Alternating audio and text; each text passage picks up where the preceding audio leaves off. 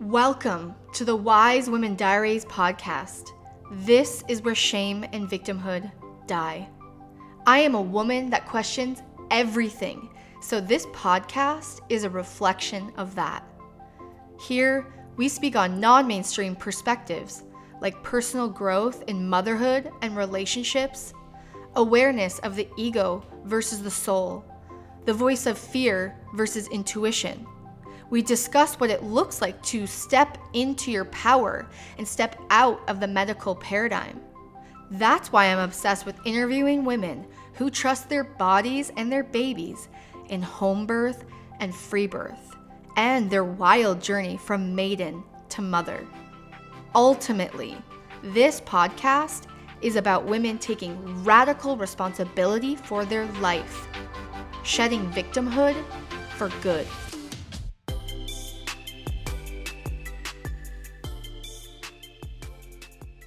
Today's guest is Tay.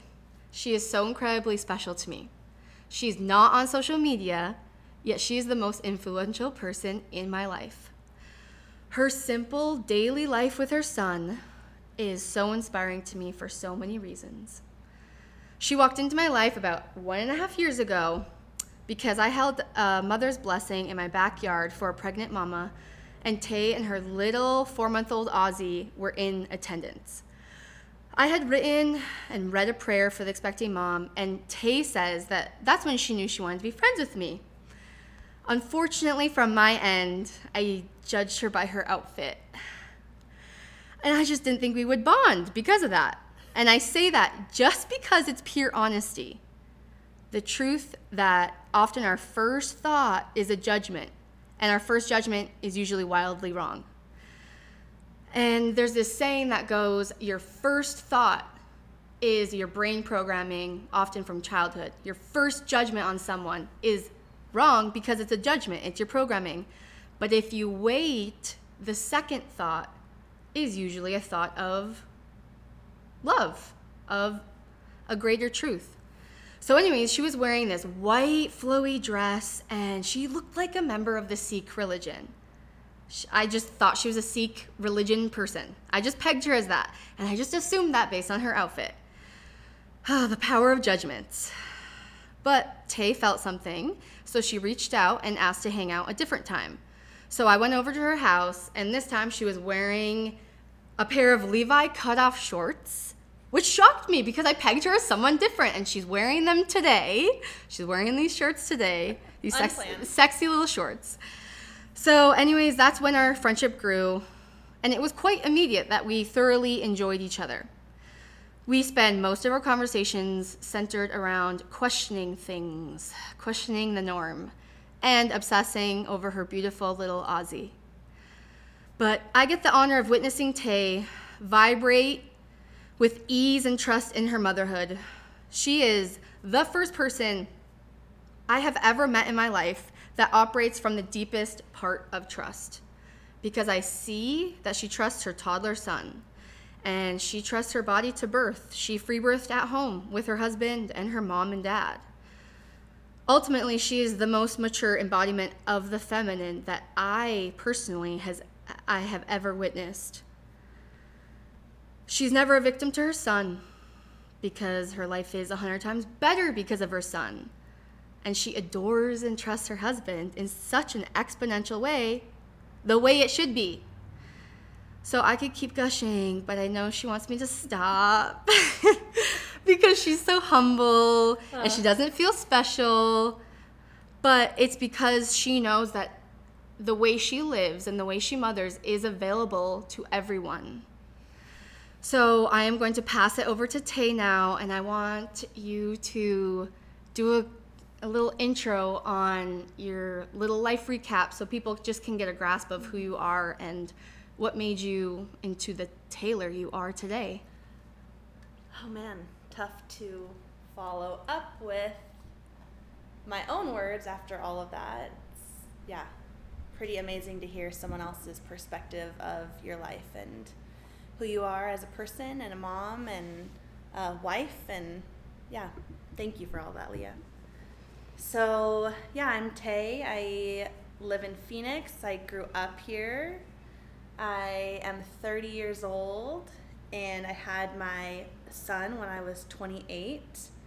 I met my wonderful, perfect, beautiful husband, Nick, when I was 18. And we've been together forever, since the dawn of time, basically. And yeah, we're each other's first everything, each other's first handhold, kiss. Yeah, you name it. It's all of our first done together. He was 20 and I was 18 when we met. So we built our lives together and traveled and have truly been a unit, a unified couple since day one. And at about the 10-year mark, we called in our son, and he came in on our first ever attempt at conceiving, because he was always there, ready, waiting, like, come on, people, come on. So yeah, now I live in the most dream bubble blissed out world with the two boys that I am head over heels in love with. Yeah, it's pretty wild stuff. Amazing. I mean, your simple background kind of explains your simple approach to life and motherhood and birth. Mm-hmm. And I remember the first time we met in my backyard. You know, you give this kind of small recap to strangers who want to hear your story. Yep, I birthed my baby at home alone with my mom and dad. Yep. And I heard it in that small recap. We're going to expand on the recap today, but yeah, I want to understand, because what makes you unique, there's many things that make you unique, but the main thing is that somehow you shed maidenhood before you even conceived Ozzy. Yeah. You stepped into motherhood before conception, mm-hmm. which explains why and how you could sit in trust in your pregnancy without ever seeing a midwife, without ever seeing a doctor, without using a pregnancy test, without getting an ultrasound, mm-hmm. without any tests, without any external validation and reassurance. Mm-hmm. You could sit in the unknown and the mystery that pregnancy is, and then the mystery and unknown of birth, because you stepped into motherhood before you conceived your son. Yeah. That's different. Yeah, and it totally is the way it happened, but I've been kind of, thinking and, trying to remember where that would have come from or the why. And to me, it all comes back to the fact that I do, and my husband as well, it's like we do everything so intentionally. Like, we were together for 6 years before we got married, and not because we weren't head over heels gushing in love the entire 6 years before that, but it just was like we wanted the marriage to signify something different than what it's portrayed as in society. Like, we knew that it was something that we wanted to honor and truly feel 100% ready for. So yeah, like, our wedding was that, and then our marriage, we were together 5 years before we got married, or 6 years before we got married, and then another 5 years maybe. So hard to keep track of. I know, feels like a lifetime. Yeah, it's hard to keep track of like specific numbers when you've been together and your whole life is with one person. It's like, yeah, just Nick. It's like there's kind of before Nick and after Nick. That's really it. Yeah, those are the timelines. Yeah. Yeah, I mean, you were raised in a household that you watched your sister home birth when mm-hmm. you were 14. Mm-hmm. So in the bedroom next to me, because she was 16. Yeah, I mean, that's pretty pivotal. And then your mom, you guys weren't in a conventional medical system as children. Like, you weren't sick as a child and then running to a doctor. Right, yeah. My mom definitely kind of shifted, and I'm the youngest of 4. So especially for most of my life, she had really shifted into like learning to trust, which, you know, from her generation was a big step, you know, huge. She was not necessarily in a lot of company at that time, making those decisions not to vaccinate or not to take us to those yearly visits or, you know, get us glasses and, you know, all the prescriptions for antibiotics. Like she was, yeah, pretty cutting edge, I think, at that time, like, you know, 90s, 2000s, to be that woman. Yeah, so you do have that base, which is major. Major. Yeah. So grateful. But then it's kind of like, it's just your personality to be so intentional, which is why your story is just so unique. It's so simple and unique, and because you are, that is who you are, and your story reflects your unique soul. So there's not this recipe of how do I shed maidenhood before motherhood. Like there's things you can do, and I feel like that's my path I'm walking, but it's just who you are. Yeah, length of time is a huge factor in that, because yeah, we called our son in, and I didn't have the terminology or the plans to do a, you know, unassisted pregnancy and unmedicalized birth. Like, I just kept living. Like, I got pregnant, and then it was like, I didn't take a pregnancy test, so, you know, missed that bleed, and kind of sat in that for like a week, and then kind of claimed it, because it, you know, whenever you don't, my cycle's pretty regular, but not to the dollar a minute, you know, on this specific track. So it was like, kind of had to sit in the unknown for a while before I would claim it, even though I kind of always knew, because Nick is really intuitive and so connected to God and our relationship. He always said that whenever we wanted to get pregnant, it would happen immediately. He always said that when it would come up. He's like, yeah, it'll happen as soon as we decide. And so it kind of wasn't surprising, because he had kind of been prophesying that over our family for so long. So it's kind of like waiting for that little bit of time. Yeah, he claimed it. Yeah, he really did, for years. And like, he would jokingly like claim other people's, like, it'll be like 6 months for you guys. Like, just, I mean, Nick is like the biggest jokester, so of course takes something serious, and then also has to like put his spin of comedy on everything.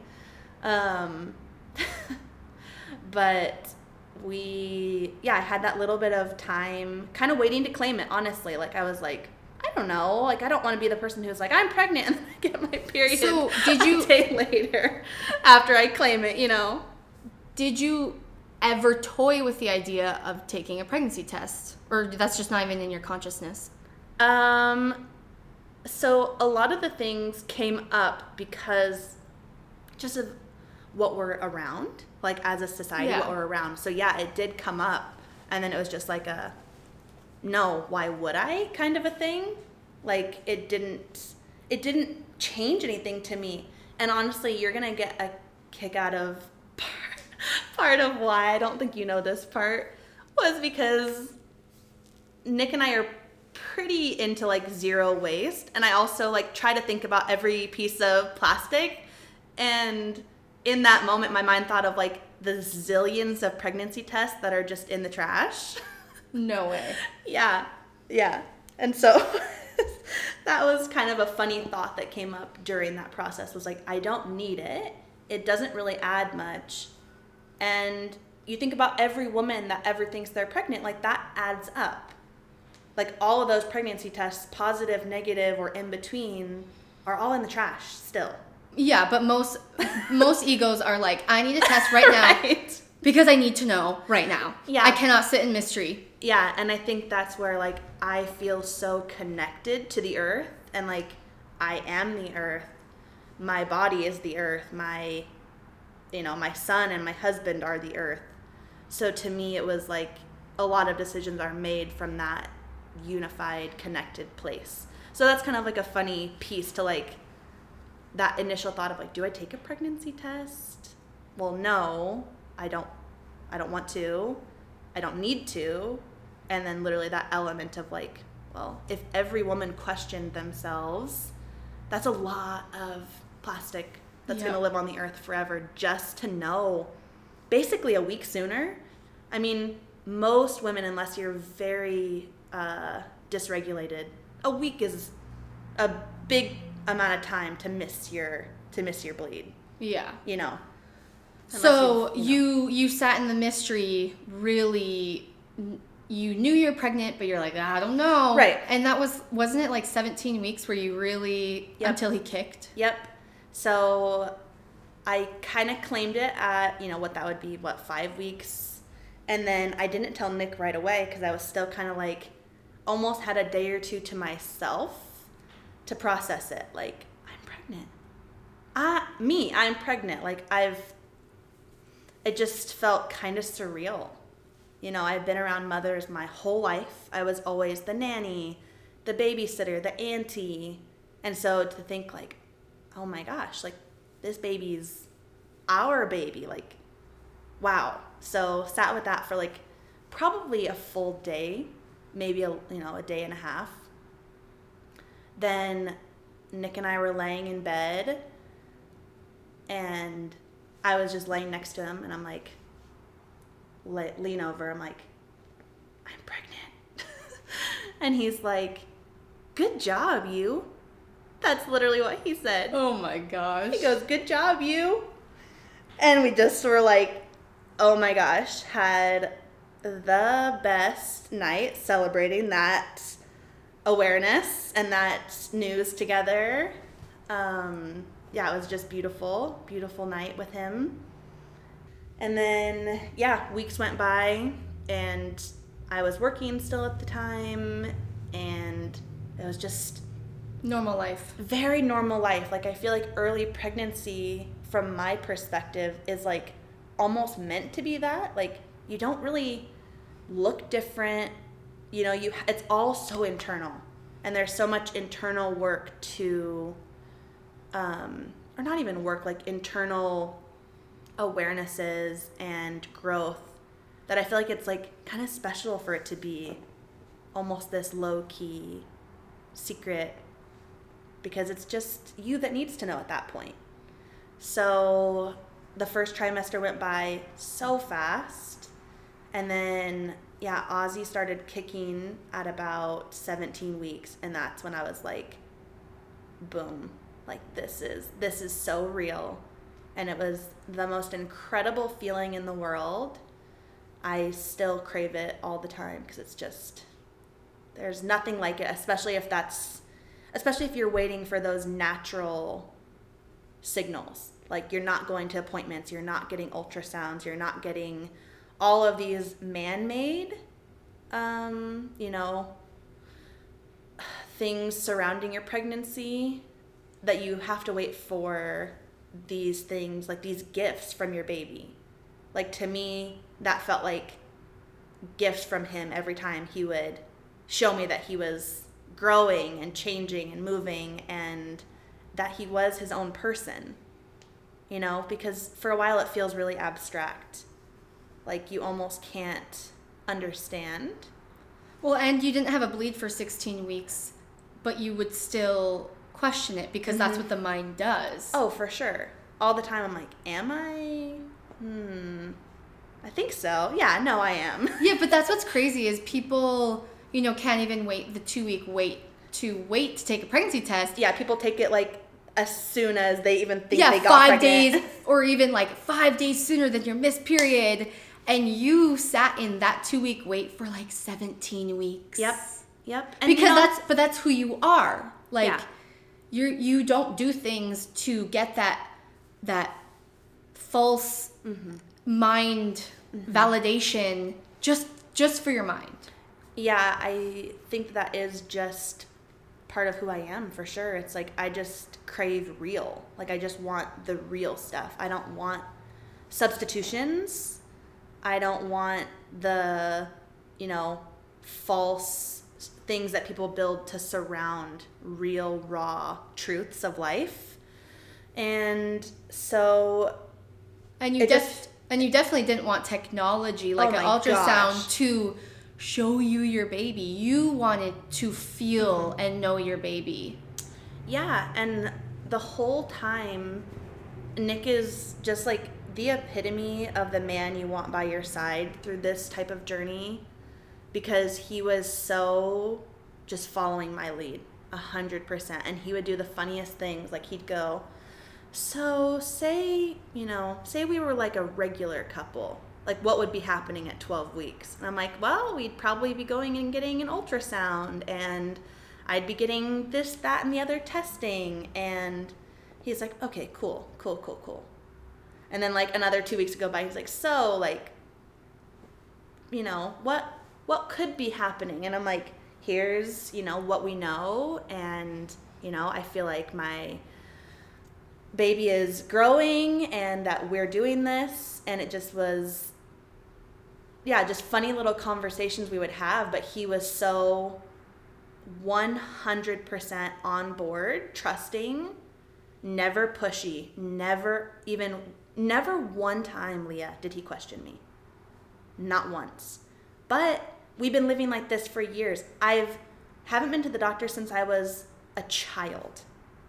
And he's never known me to go to a doctor. So, and he hasn't. He's been to a surgical center one time to repair a finger that was almost cut off. So it wasn't like, okay, I'm pregnant, I want to do this crazy radical thing where I don't go to the doctor. It's like, well, I'm already doing that crazy radical thing, not going to the doctor. So it was more like, why integrate that now? Especially like I always had a really off feeling about OBs, and midwives are OBs in my mind. Like they still are what to me is very intrusive of your body, just on a routine. Like they don't even realize it's intrusive because it's so routine. And so I had never been to an OB or anything like that. And so it didn't feel different to become pregnant. Like it was just like, well, I don't go, even though I've been told to go my whole life and I've never gone. So why start now? Like it just was so not even on the table. Yeah, so the cool part about your story is that you didn't get pregnant and say, I am going to free birth. No. You were just going to home birth with your husband because that's just how you already live. Mm-hmm. Yeah, and I didn't even come across that, like, that term or, that definition until, like, a total goof was Google not doing ultrasounds. I think I was like 13 or 14 weeks at the time, like not doing ultrasound. And I found a negative article about free birth, about like how dangerous not doing an ultrasound is. And your baby could die. Yeah, and you're a horrible mom already, and you're barely pregnant, and you're already a horrible mother that we can't trust. So, and this goes to show, like, you can become so fearful of negative reactions to what you put out into the world. But literally this negative reaction was so, like, it drew me in because I was like, yeah, well, if everyone else is saying this is dangerous and it's what I want to do, it's what I know I need to do, like, I want to find out more about this idea and this, like, this terminology kind of. So yeah, that's when I was like, oh, other people are doing it. And it was actually really cool to just have that thought in my mind, like, other women do this. Because it hadn't even been a decision at that point, right? Like, it was just what I was doing. So to feel like that collective unity touch my life was like just a cherry on top. It was like, other women are doing this. Rad, cool. And that's kind of where I put a pin in it. Like, oh, okay, that's kind of really the information I needed was just other women are doing this same thing. I remember you telling me a story about this surrender you had sitting in your truck, and I can't quite piece it together in my head, but can you remind me? Because I remember it made an imprint on me because it was a surrender moment. So yeah, I had just pulled into my driveway, and I had claimed that I knew that this was my son from the beginning. Like, always felt boy, like my son. Nick felt it too. At 6 weeks, he told me his middle name, and it just felt so like boy, the whole pregnancy. And then I was sitting in my truck and had this big 37, 38 week belly, and I just was hit with the realization, like, I don't know that. Like, I was still trying to override the mystery, still trying to act like I cracked the code, like, yeah, my intuition, and, you know, he's telling me who he is. And I was sitting there and like, I actually don't know. I don't know. And like, it was really freeing to like surrender to back to trust, back to mystery, like get out of your own way, kind of.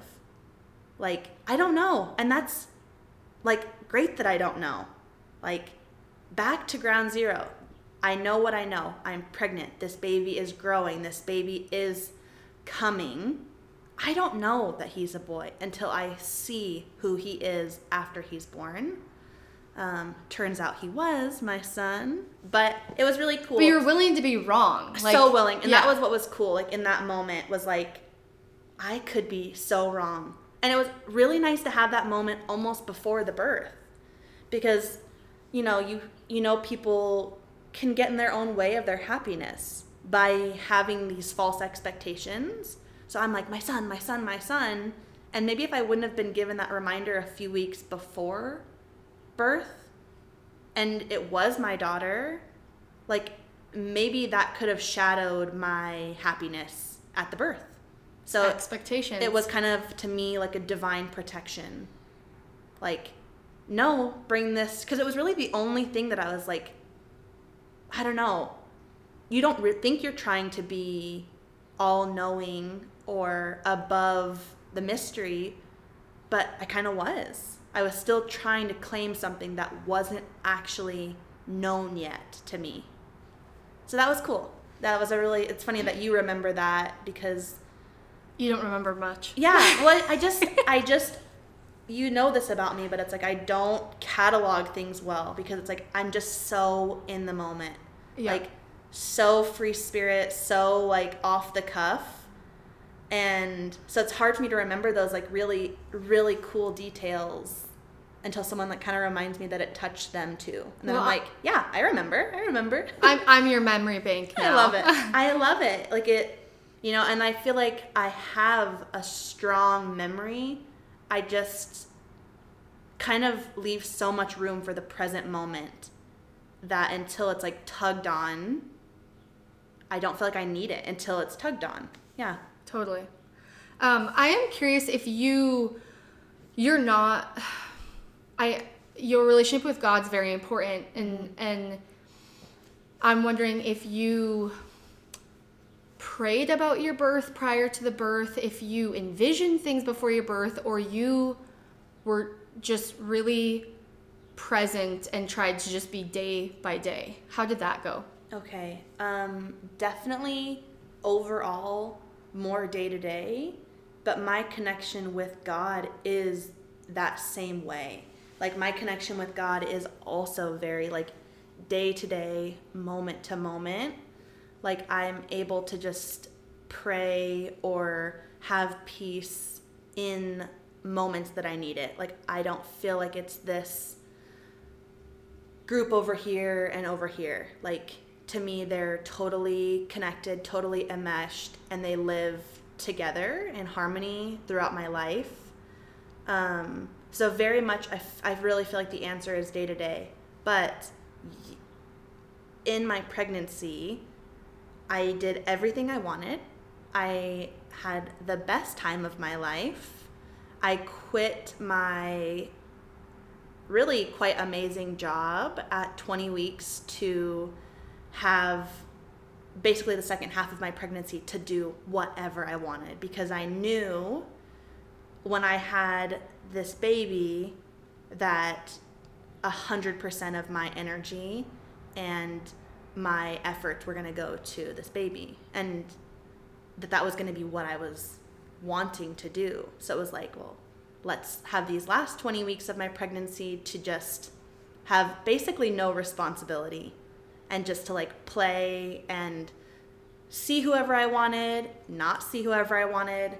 So that was really beautiful, and something that if you can pull it off, highly recommend pulling it off, because like just having that time to yourself to like, I swam every day because my pregnancy was really, that part of my pregnancy was really through spring and summer.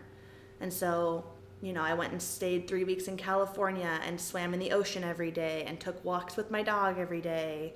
And then once we got home, I would swim in my father-in-law's saltwater pool every day, and he lives in like a miniature forest. So I'd go and take a nap under the trees and read and sing and spend time with people who loved me and who loved my baby. Like, only. Like, truly did what I wanted. Nick and I went on a fancy date every Friday night and got like to the nines cute. And Nick is obsessed with going to the movies. Like, to the movies, not just watching movies. The action of going to the movie. So we went to a movie every Friday night because we're like, once we have a baby, we're not going to go to the movie like for a long time. And that's good. It's what we want. It's what we're creating. But it was the truth. Like, that's not going to happen, and let's just live it up now while we can. Like, while that is the season, because this coming season's not going to be, we're not going to want to go sit at Harkins. You don't want to leave your son to go sit at Harkins. No, it was fun because kind of we had, like, that was the space. We had the space to do it. So, yeah, truly, we went on a date a week. Our last date was a week before I had him, because I had him on a Friday. So that was really, really cool. Just no pressure. But everything's intentional. Oh, because everything's intentional. That's who you are. Yeah. Everything was done with intention in your pregnancy. And it's really weird because I feel like I'm so, like, go with the flow, chill. Like, how could the word intentional so describe me? Because it's like, how is it both? How am I, like, the most relaxed, but also, like, the most, like, you've seen my house. Like, every single thing has, like, some quirky story, or someone gave it to me 20 years ago, and, oh, I'm allowed to have a Grover in my house because he's vintage, and he was my brother's. But would I ever let Ozzy have a Grover doll from Target? Absolutely not. So it's like, to me, it's so funny how it can be both. But yeah, it was the most intentional pregnancy and the most intentional way I spent my time. And now I know you as a mother, and you are the most intentional mother. So this whole story, everything is about intention. Yeah. And how present you are in your daily life. Mm-hmm. And you know exactly why you're doing exactly what you're doing. Mm-hmm. You don't do anything just because anyone else does. So almost the opposite sometimes. Yeah. Definitely. Like, definitely. I don't do it because other people are doing it. Like, ooh, 99% of people are doing it that way. That means maybe I shouldn't. Not. Maybe not for me. Same here. And yeah, that's kind of who Nick is too. Like, we're kind of, we always joke, like, we kind of look like, you know, cute, normal American couple, but watch out. Oh, yeah. Like, the Social Security office, when we got his birth certificate and stuff, we're like, they probably saw us coming, like, our application. They're like, oh, man, these are going to be some, like, rugged off-gridders who have never seen a hospital. That's why they chose a Freebirth. And Nick and I walk in, and we're just, like, this wholesome, young, like, vibrant couple. And they're like, wait, you chose to do an unassisted birth? But why? You're so judging your appearance like I did. Totally. Like I did. We wouldn't, like, I just felt like when we walked in and we maybe didn't fit the bill of what they would have classified us on based on, no, she never did one thing. She never did one thing that, quote unquote, proves the pregnancy, which is what they call it, by the way. Proof of pregnancy. Yeah, so she's talking about the birth certificate that she had to file with an unassisted birth. She had to have proof of pregnancy, even though she was pregnant and she gave birth to her son. Mm-hmm. And all the proof is external. All the proof is doctors, appointments, blood work, all these, basically every single point of proof is medical, from you going to these places. So like a photo of you pregnant wasn't enough. No. Crazy. And your That's own what Nick story. Kept saying. Like, let's show them. Oh my gosh. Okay, let's move into your birth. Okay. Oh man, it's so fun to transport back to that day because somehow it feels like so long ago already because Ozzy is my whole world. So it's like weird that my whole world was only born 20 months ago. But feels like a lifetime because he is, the purpose now, the reason. So 20 months ago, your life changed. Yeah. Where you met your new lover. My gosh, the love of my life. Yeah, the person who, changed everything. And also nothing. Like, somehow he just folded right into our little family, but also changed every single thing about the way Nick and I live. It's really wild how it's both. So, fast forward to 41 weeks, and Nick had just decided to start staying home literally the night before. Because my pregnancy was like, I was joking, I'm going to go to 45, 46 weeks because this is just the easiest, like, I could go on. Like, I felt great. I went to Costco with my mom the day before. Like, I felt amazing. So it was like, well, I'm going to be the world's longest pregnant woman, Like, and I think there was also an element of, not totally, that first time mom, like, I'm going to, you don't know anything about labor or birth. So it's like, I don't know. And Nick had started staying home. This was Thursday. And then I went and got in the tub. I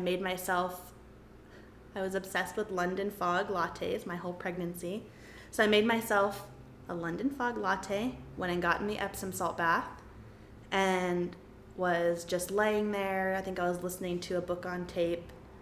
And like an hour and a half went by. I got out of the tub and I had lost my mucus plug and had like the bloody show.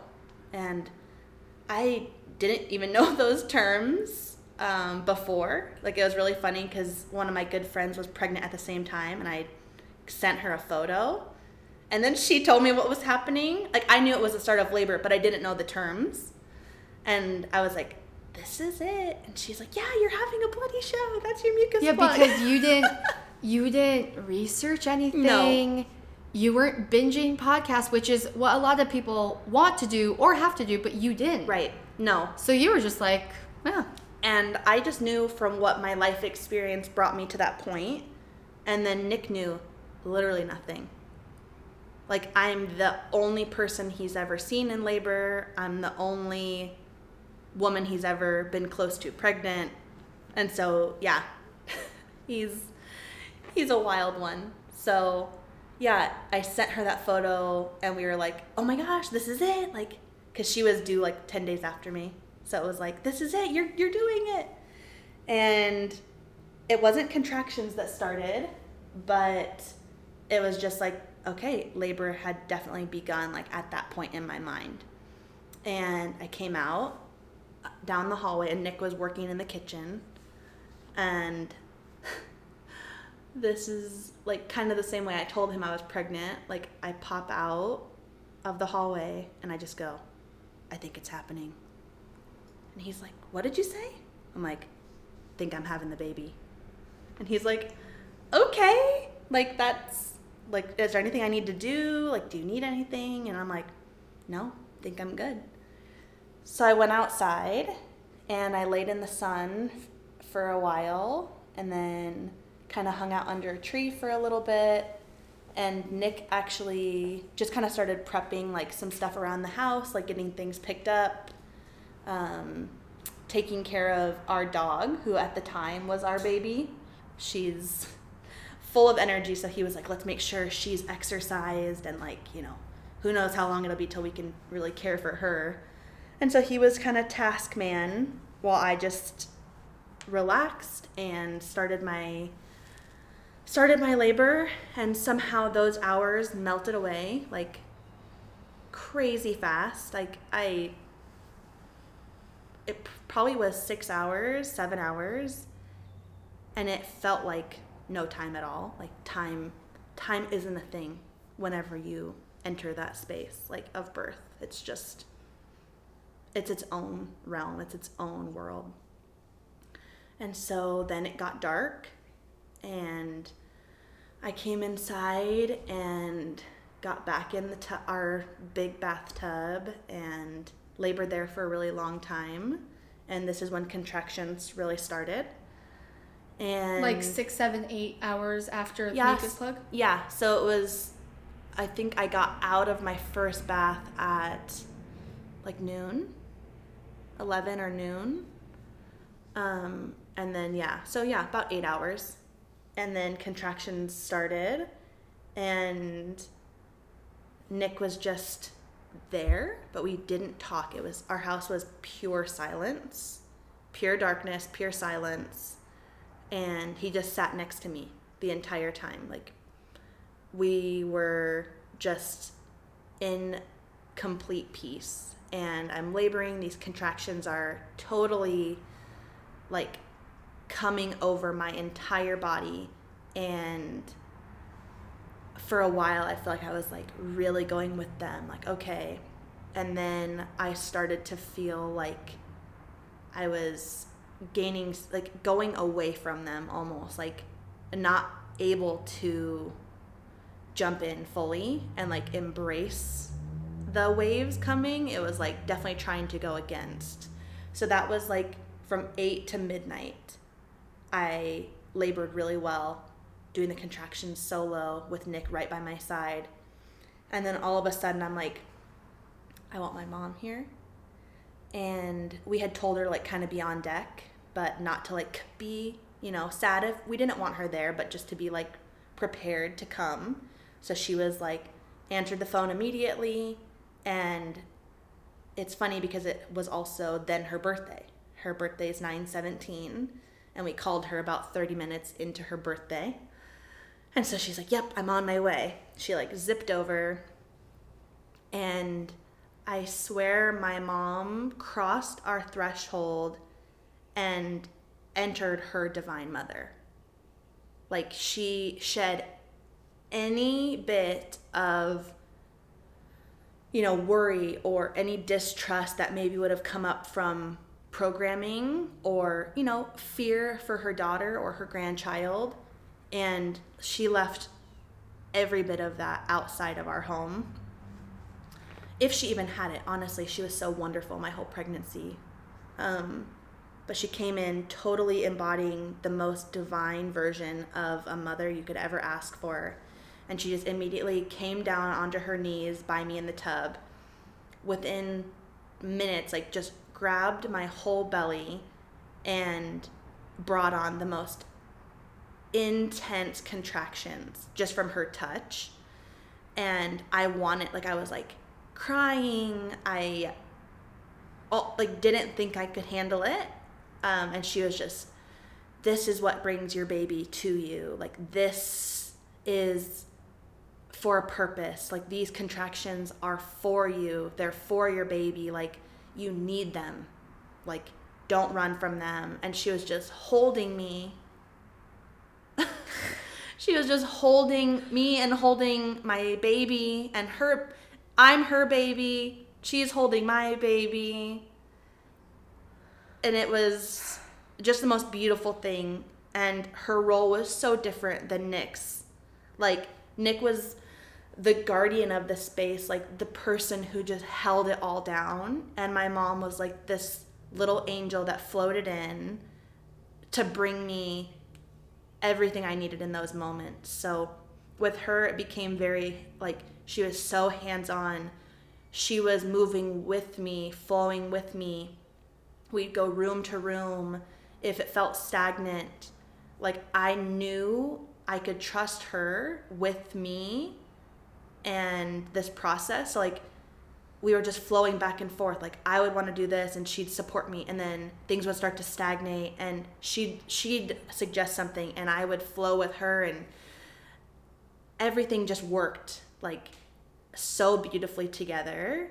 And Nick was just with us that whole time, but still like very just grounded, just holding it down. And so then morning came, and I was, very much that mother who wants the darkness, like the cave, the, be inward, be able to just fully surrender in that darkness. So when the sun started to come up, the energy changed a bit, and it started to feel like we were all getting tired. Nick hadn't eaten, me neither, but I was high on labor, and Nick was just still a human being, not in labor. And so we all just started to feel like a little tired. And so I was on the bed, and it's the funniest thing you can ever imagine, but I was like, I just want you guys to look. Like, will you see if the baby, like, if you can see anything? Like, I don't know. And they're like, yeah, sure. Like, we'll look. And it was like early morning hours, so it was still like kind of between light and dark. And I go under the blanket to like completely be in darkness. They turn on a light, and they're both like kind of like looking like, I don't know, what do you think? Like, is that? And then at the same instant, they're like, that's his head. Like, that's the baby's head. Like, we're so close. Like, and it was all I needed to hear. Like, it was the only time we like kind of checked in on labor, if you will, like checked in on like, where is this progress? Like, we didn't time anything. Nobody was managing it whatsoever. But it was like that little check of progress was like, oh man, it juiced us all right back up of like, that's his head, like that's hair. It was so cool. And I just honestly love that vision, because when else in my life are my mom and my husband like looking at my vagina together, like consulting one another? So that's like my favorite little piece of humor from this is like picturing them doing that not in labor. It's a different world. As previously mentioned, it's a different universe in there. And so yeah, I am like on the bed, kind of relaxed back, like a little upright, but on my back. And like kind of was just feeling tired, like a little worn down. And like I truly felt like, oh man, I can't handle more contractions. Like, man, I'm tired. It's been going on for a long time. No sleep, no food. Then all of a sudden we hear the keypad. Our house is really small, so you can hear everything, and it was silent. So you hear our keypad like beep, beep, beep, beep, beep. And then boom, the door opens, and you hear my dad whistling.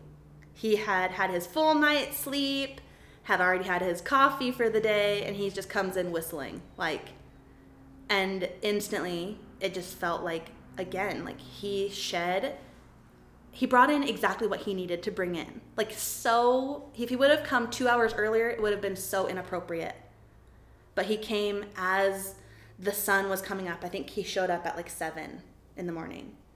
And so it was like, right when we all needed this like refreshing boost of energy, my cute dad comes whistling in the house. Like, had a beautiful night of rest as the rest of us were laboring. He didn't know if the baby was born or you were in labor yet, right? Nope. He actually said he thought the baby was here. He's like, I didn't know, like, if you called mom because the baby was here. So he actually didn't know the progress. And my mom obviously was immediately submersed into labor land, so she wasn't on her phone to like check in with him. So he saw she was gone in the morning and just, oh, I know where to go. And so he comes in, and my mom kind of goes out to greet him, and labor was kind of chill at this point. Like, it was kind of almost at a little standstill. And she goes out and greets him, and she's like, Tay, like, you know, do you want Dad to come back there with us? And I'm like, yeah, no, I do. Like, I think he's here for a reason, was kind of like what I felt, was like, yeah, I feel like if he showed up at this pivotal moment, like, yeah, no, I want him back here. And so they come like walking back, and instantly my dad just comes up and like almost holds me and like cradles me from behind. So he's like kind of up by my right shoulder, just like behind me, holding me. And then my mom was on the left, and she was literally supporting me, and almost like her center was towards the baby, and then her other side was to Nick. Like, she was very much holding all three of us. Like, my dad holding me, my mom holding all three of us. Nick was supporting me, like holding my feet, holding my legs, and then also like the baby was coming. Like, I was at the start of crowning, so he was like 100% like, you know, there for the baby. Like, so it was just such a beautiful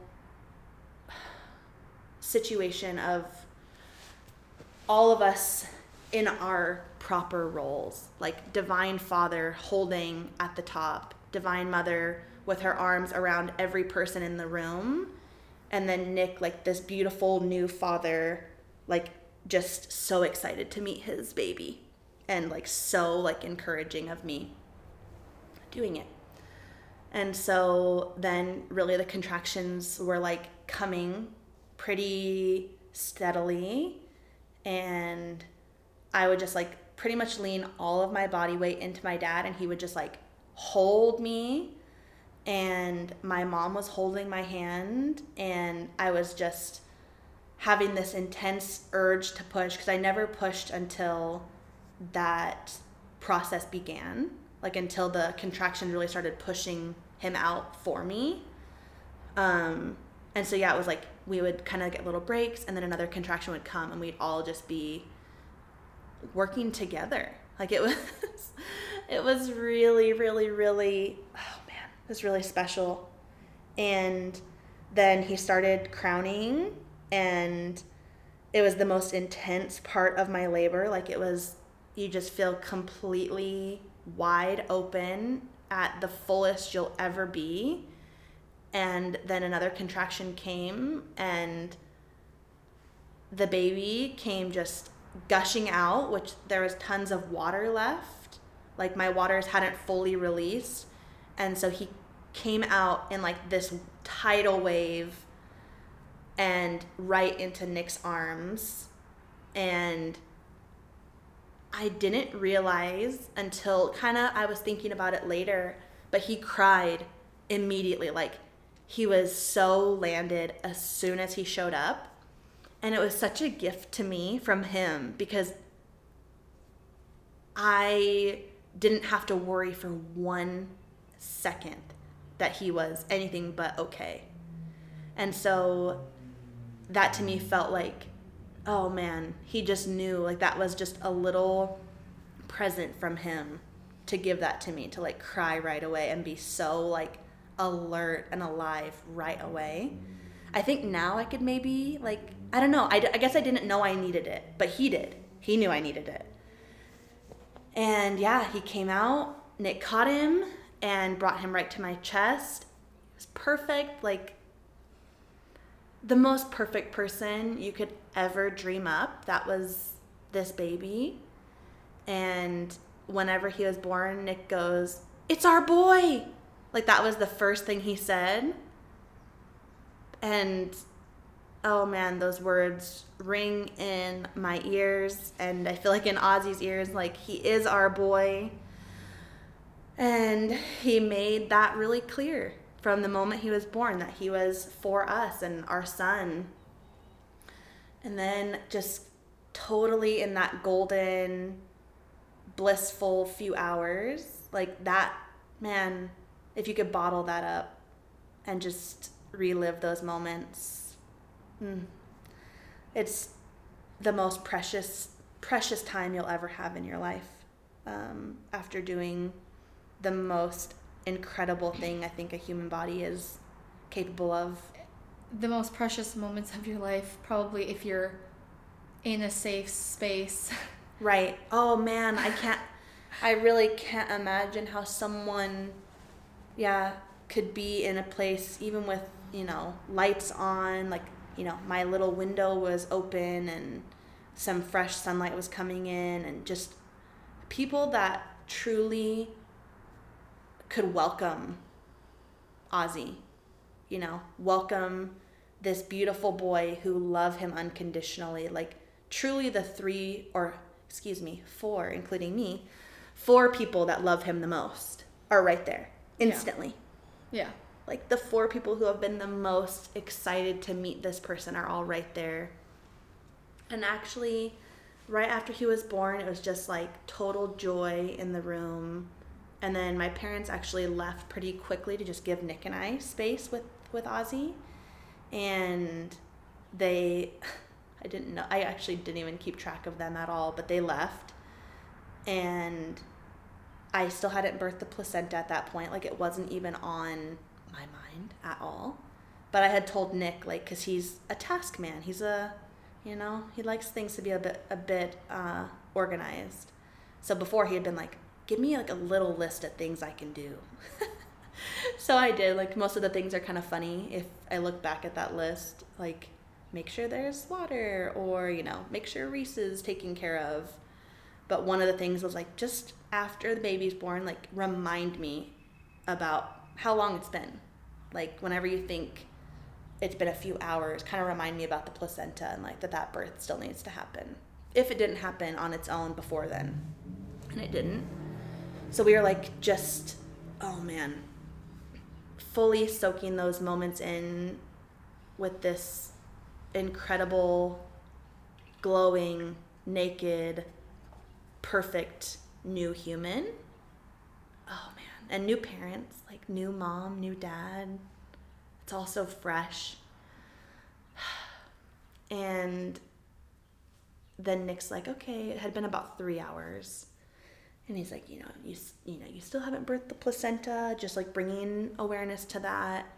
And I was like, oh, like I actually had forgotten. So I was so glad that he did have awareness of it. Is it because you were still laying where you were birthed? Oh, yeah, I never moved. Yeah. Okay. So it was like very much like, again, somehow it had been hours, but it felt like seconds. Like you're just truly in another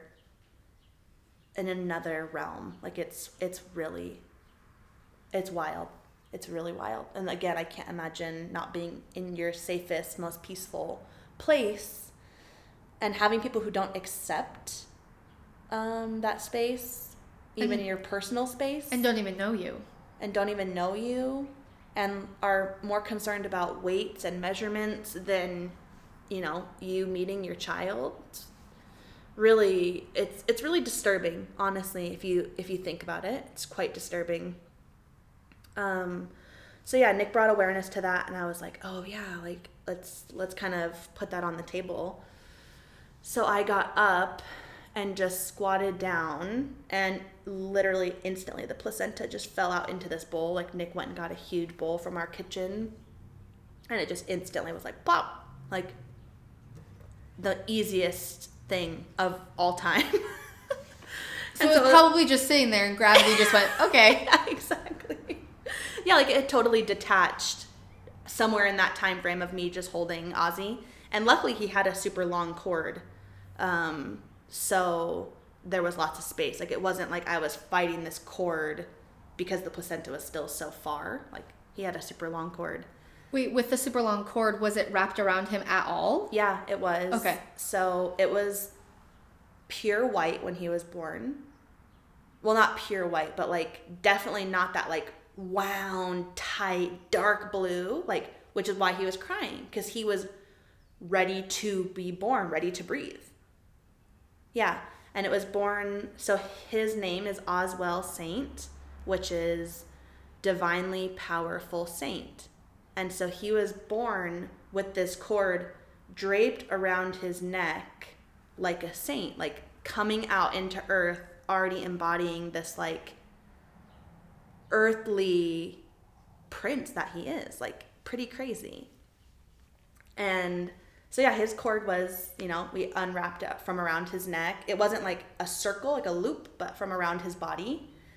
And then yeah, the placenta was out, and I gave Nick the placenta and the baby and went and took a shower, which had no realization that Ozzy had pooped all over me. And, if you've ever had a baby or been around a new baby, that is like tar. So my whole abdomen was covered in this like tar. I had no clue that it had even happened. So I was like in the shower trying to scrub it off. And then Nick was sitting with Ozzy while I was in the shower. And yeah, it was just like the most beautiful little time. And then I guess my mom's awareness of the placenta came right around that same moment. And her and my dad actually drove back to our house because I think she was like, okay, I've given them some space, but I also no phones in sight. So she hadn't heard from us. And she's like, oh yeah, the placenta. Like, I want to make sure everything went super smoothly with that. And the whole time, like, we had been planning to do what's called a lotus birth, which is where you leave your baby attached to their placenta until the cord separates naturally, which it'll separate from the baby's side. It'll separate from their belly button. So my parents knew that.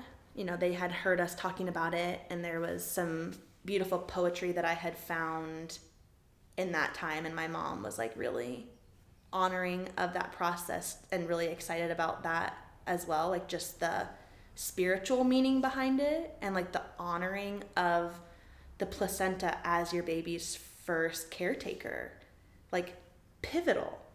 Like, you grew this little like miniature mother for your baby. Like, it's incredible, and it's so underrated. Yep. Some people's placentas just get thrown in the trash. It's crazy. It is crazy. And so my parents came back, and they brought flowers for me. They brought flowers for Ozzy, and then they brought flowers for the placenta, which was just like the most like, oh man, I hope Oz feels as supported in his life and his, like, however out there his choices are to his parents. Like, man, I hope Nick and I are as supportive as my parents are, because that was just the next level thing, to bring flowers for the placenta, like this little other new mom who's almost like having to give up her role, and you can get as spiritual and, woo-woo about it as you want to, but I really enjoyed honoring that part of physiological birth and pregnancy and postpartum. Yeah, I want you to now speak on, because when you first talked to me about your postpartum, it was in a way that I was like, what? That's possible for postpartum? You could feel hot and heavy with your husband like that? Yeah. What? So yeah, I want you to explain the psychedelic feeling of postpartum and how you fell in love with your husband. Oh, man. Oh. Okay, so forget everything you've ever been told about postpartum. Just throw it in the trash, like where it belongs, and realize that when you are in your true self, when you are in a loving, committed relationship, when you are in relationship with your baby throughout your pregnancy and in tune with them through your birth, like, what is available in this sacred time after birth is the most transformative, beautiful, like, time possible. Like, after he was born, it was like the day went by, my parents had left for those few hours, came back for a bit, left again, and then it was just Nick and I for the evening. And we were just like ecstatic. We were just like holding this, the squishiest, like softest soul, like so fresh from God. And we were just like gazing at him, gazing at each other, like, this is our love child. This child was conceived, grown, birthed from pure love. Like, he is an embodiment of the love that Nick and I have. And we were just totally enamored in this space of the three of us. It was just like welcoming a third person to fall in love with. Like, Nick's in love with me, I'm in love with Ozzy, Ozzy's in love with Nick. Like, all of us together are just now this, like, unit. We're just this sacred, holy family that are binded with love and infused with trust. And it was a game changer. Like, Nick and I have always had a beautiful love life. Like, we've always had very passionate times together and a beautiful sex life. But man, this changed everything. Like, he was in awe of me. Like, in complete awe of me as a woman, me breastfeeding, me as a mother, like witnessing me as a mother was like, you could see the hearts in his eyes. Like, my mom will describe it and she's just like, you could literally see when he would stare at you, like, I love this woman. Oh, wow, that's my woman. And because of the trust he had in me and the space he held in our birth, I felt the same way about him. Like, this is the father of my baby? Like, this divine man who did everything you could ever ask for in support of me bringing our child into earth. Like, it was a whole new level of adoration for each other. And then throw in like the most perfect baby on earth. Like, forget about it. Like, we were just in another world. And so, yeah, like, the night Ozzy was born, like, Nick and I were like, we'd kiss him and then just like look at each other, and then like we'd start making out, and like you could just feel love pulsing in our family. And it was just so from the heart. Like, oh man, it was just the most heartfelt experiences. And it was like that for like so long. And it still is. Like, our whole lives and our connection is so transformed.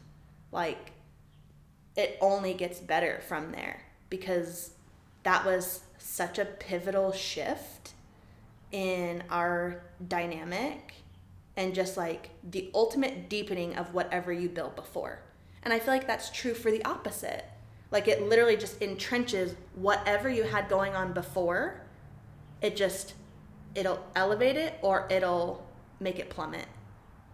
Like, birth will highlight that. Yeah, like if your man really, truly, deeply doesn't trust you, and he might not even consciously know it, right?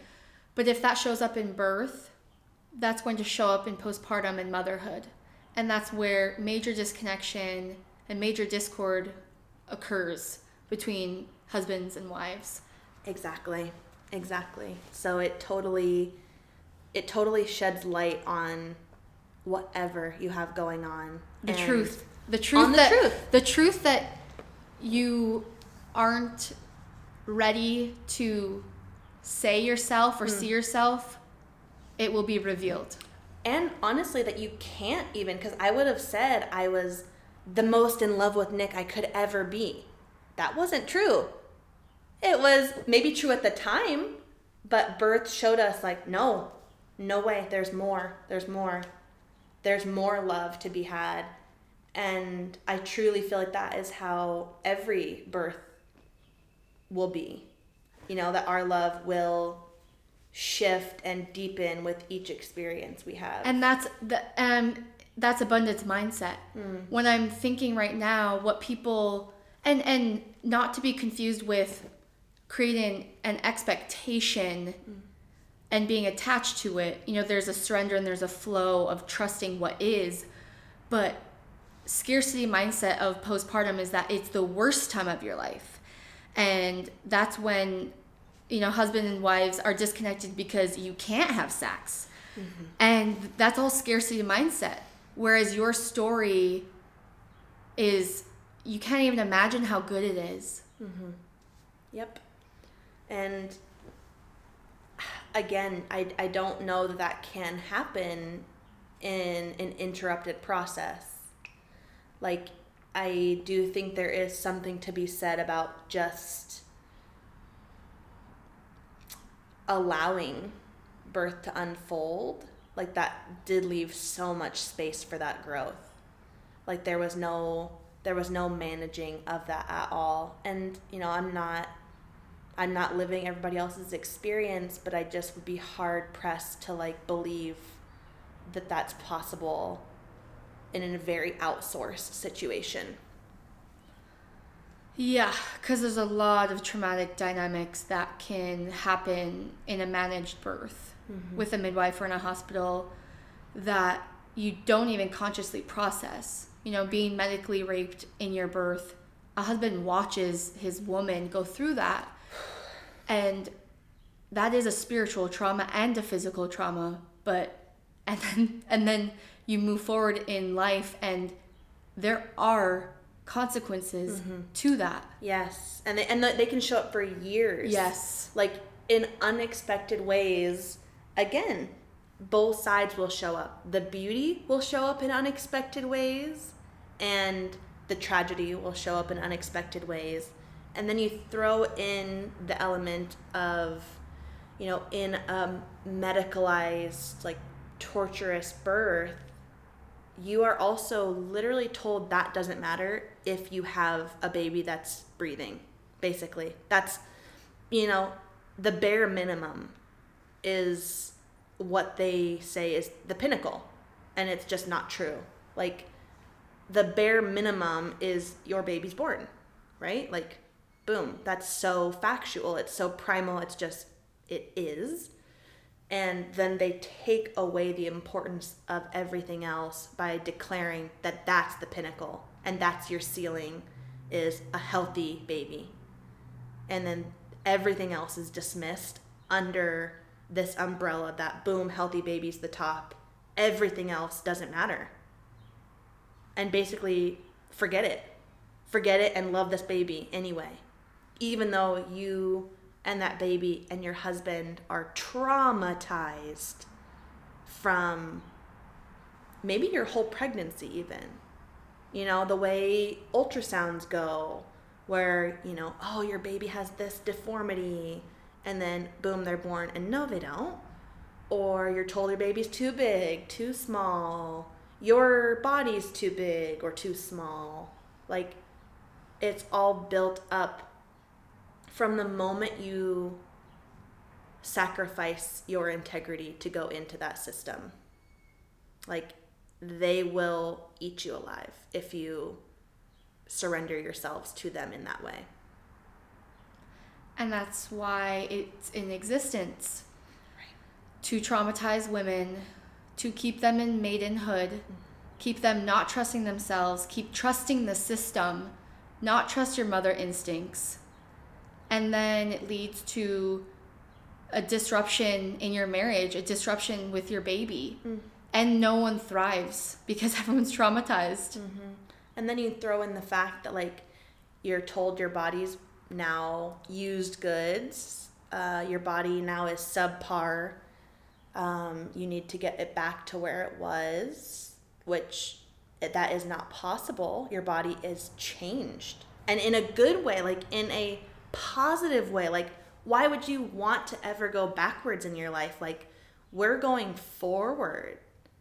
And your uterus has been through something amazing, and it grew a new organ, the placenta, and a human, and held them to the direct perfect time, like craziness, to say, I want my old one back.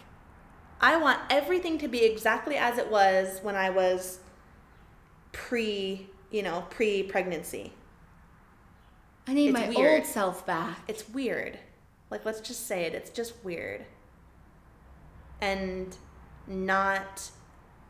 it's literally saying, this is what you strive for, and it's literally something that's not even possible.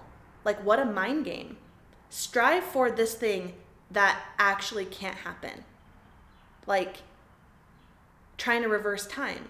It's like anti-aging. Exactly. It's get all these injections and do all of these things so you it's anti-aging, but nature will always win. And it's just not true. You can anti-age all you want, but it still isn't true. It still isn't true. Like, my body is more perfect than before.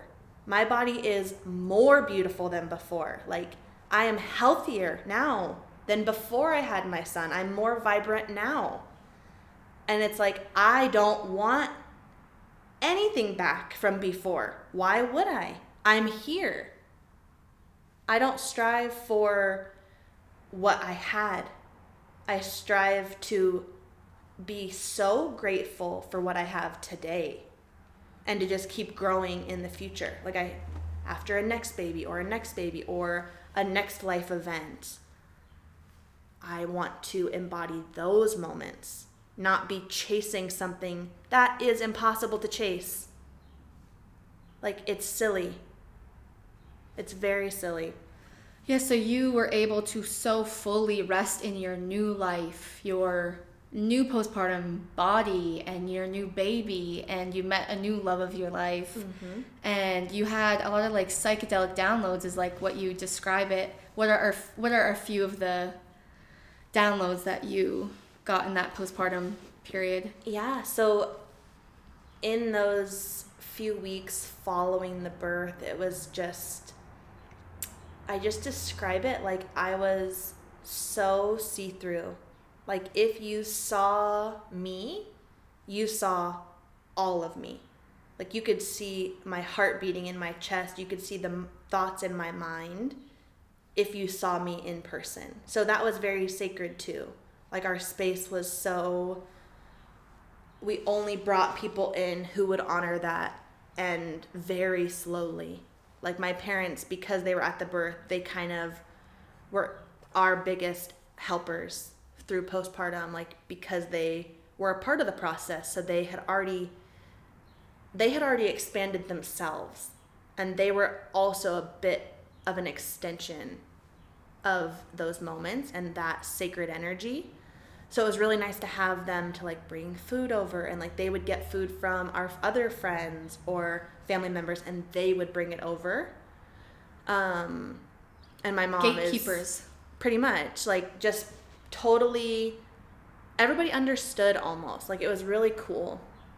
And so, yeah, we were pretty honored in that time, and I was just learning to breastfeed, learning how to take care of this baby while in the most, like, psychedelic, like, otherworldly experience. Like, the most real and grounded I've ever been, and raw, as well as the most, like, high you could ever be in life. Like, very, very, very, I think they go together. Like, you can only experience one with the other. And so, yeah, it was like I'm holding him, and it was like these messages were coming of like basically what to do. Like, you need to go to the source was one of the messages, and it completely shifted the way we eat. You know, we very much adopted like a nose to tail. We buy from local farms. We try to get the most beautifully sourced ingredients. Every single ingredient matters, and every single cycle of life needs to be honored in the way we bring things into our home. And it was just, okay, so that was taken care of. And then my mind was like, what about water? Like, basically this message outlined what you need to be surviving, and it was like, okay, water's next. It's like, what water did God provide us? Spring water.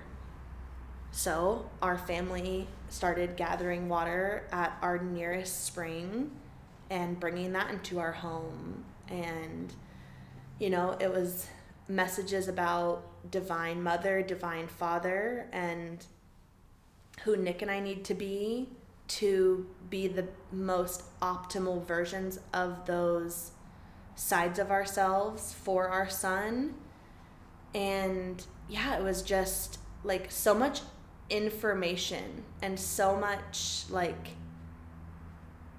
connectivity between the three of us, like just building this new dynamic, all from the guidance of God and God's almost answering questions I didn't know I had.